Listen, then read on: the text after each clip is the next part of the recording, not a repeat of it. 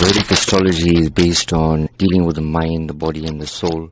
Because I'm a universal astrologer, so dealing with people would obviously be something that wouldn't be a religious matter. It would be more for universal humanitarian matter. So I believe that the soul doesn't have a religion. Astrology is more about guidance.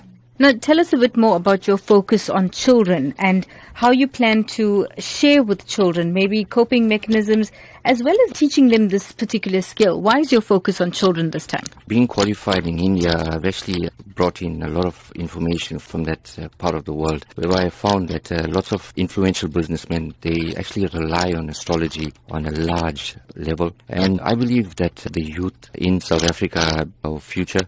And if we give them a better understanding about themselves, not around us, we don't want to know anything around us. If we understand ourselves from within, we'll be able to adapt to the surroundings. From a teaching aspect in terms of astrology, I would actually advise them about character analysis, personality traits, more importantly about bringing out the best kind of qualities in them that will actually help them to grow and to become future leaders.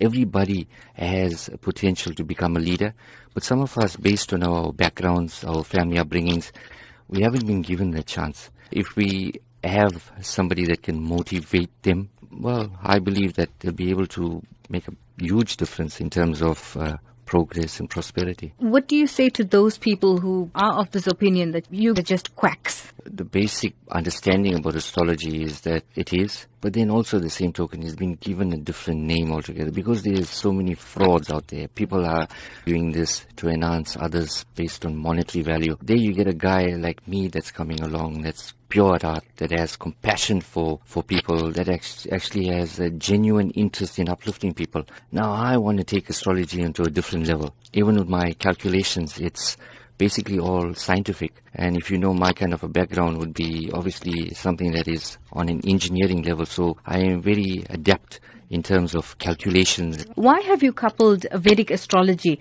with life coaching? From an aspect of mind, body and soul, I think it's very important that if our souls are nurtured based on our upbringings, our bodies shine.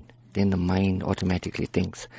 And in order to have the mind thinking, and in the fast way that we are living at the moment, Vedic astrology and life coaching would obviously be something that I'll be adapting into a mind, body and soul aspect in terms of growing.